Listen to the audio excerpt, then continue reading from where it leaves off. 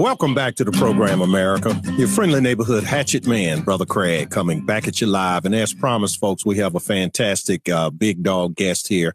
We have David Benham of the Benham Brothers joining us. And David, it's been too many years, my brother. I can't remember 5 or 6 years ago we had. I can't remember if I think we had both of you the last time. Yeah, you had us both last time, Craig. But you've got the better looking and the smarter one now. So okay, we're good to go. Yeah, I'm looking at you now. I don't know which one of you is the better looking. I know one thing. This fine family that you two have, you got some big boys here. One of them is looking one of you brothers in the eye, and the other one is about 4 inches above Dad. So which is which? Those are mine. I'm David. So I'm the older brother with, I'm 2 minutes older than Jason, and I've got 5 kids. He has 4. And my 2 oldest boys, I've got one in college playing basketball at a small Christian school in Louisville, and I got another that's going to college next year. Oh, wow. So I'm telling you. And then he's got a boy. His oldest is a boy. He's going to play some college basketball here soon as well. So, yeah, they're all looking us in the eye. And then I got one that's towering up over the top of me. Yeah. I'm just sitting here looking at the picture now. Beautiful, beautiful family the two of you have. And it's praise the Lord. Yeah, the story you tell, I mean, it's kind of cool when you're not only twins, but it seems like you guys are like best friends and have done things together. Looking at here, you played baseball together and you've been in business together, and your company I remember when your company was big and you went on HGTV. Because, see, my wife, Mrs. Hatchett, and I, we love HGTV, and we used to watch you guys. And so we knew about, all that stuff that happened. You want to share a little bit of that with the audience for those that may not know? Absolutely. Yeah, absolutely. Well, Jason and I, we both went to Liberty University and played baseball out there in Lynchburg, Virginia. We got drafted. I was drafted by the Red Sox, and he was drafted by a lesser organization, the Baltimore Orioles. We played minor league baseball. We got out of baseball and moved to Charlotte and started a real estate company. And we tell people that we had no business training whatsoever. We were raised by a pastor in Dallas, Texas. And so we didn't know anything about business, but we did have the principles of Scripture. And we applied those in the marketplace. And 7 years after we started our company, we had 100 offices in 35 states. And then HGTV made us an offer for a reality show. They knew who we were because our dad was the guy who baptized Jane Roe of Roe versus Wade, Supreme Court decision. Oh, wow. And she who changed her mind. Yep. Yeah, Rhonda McGarvey. Radically saved. And we write about this in our book, that what the story that most of the media didn't catch and didn't report was that her lesbian partner, Connie, got radically saved as well. And our dad, I'll never forget, we came home from school one day and he had a U-Haul truck and he goes, "Come on, boys, you're coming with me. We're going to Miss Norma's house. We're going to move her out of there. Her and Connie can't stay together like this." Oh, yeah. So HGTV knew who we were. They knew that we were strongly pro-life. They knew that we were strongly pro-marriage, that we weren't afraid to speak the truth and to speak it in love. And so they were fine with it. But when the commercials started rolling and we started filming all of the episodes, and then our names got out there and we were on the banner of their Facebook page and their website and all this. Hello. Oh, yeah. Oh, can you hear me? I can now. Okay, we had a little hiccup there. That's okay. I'm sorry. I'm driving, and anyway. So, but anyway, after the commercials started running, that's when some of the activist groups targeted HGTV and said, "Hey, these boys." They went through the whole narrative. They're haters and bigots and all this other stuff.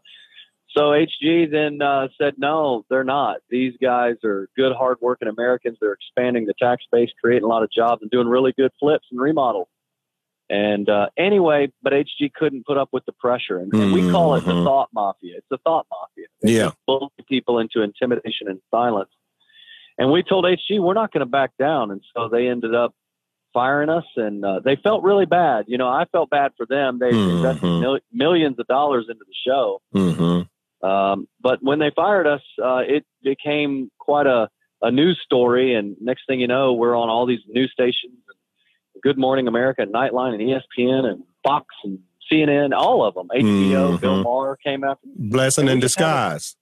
Well, that's exactly right. And what we found is that when you speak the truth and you speak it in love, all hell's going to break loose. Mm-hmm. And Jesus tells us in Matthew 5:11, blessed are you when men persecute you and falsely accuse you for my name's sake. And false accusations because we believe in marriage. False accusations because we believe that an unborn child is a human being.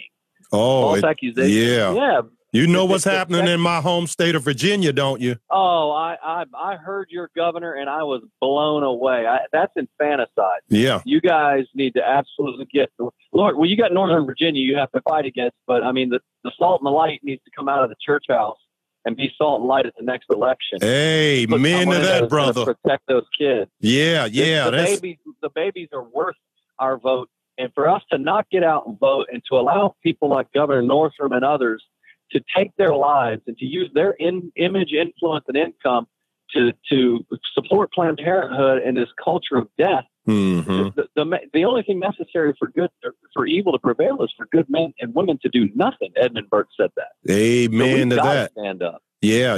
And in your book, Bold and Broken, you write about, one of the chapters that I was reading was the chapter about the three Peters, and you go through Peter's three different phases there. And he was bold, and yet he got to a place of being broken, and then he got back to a place of being bold.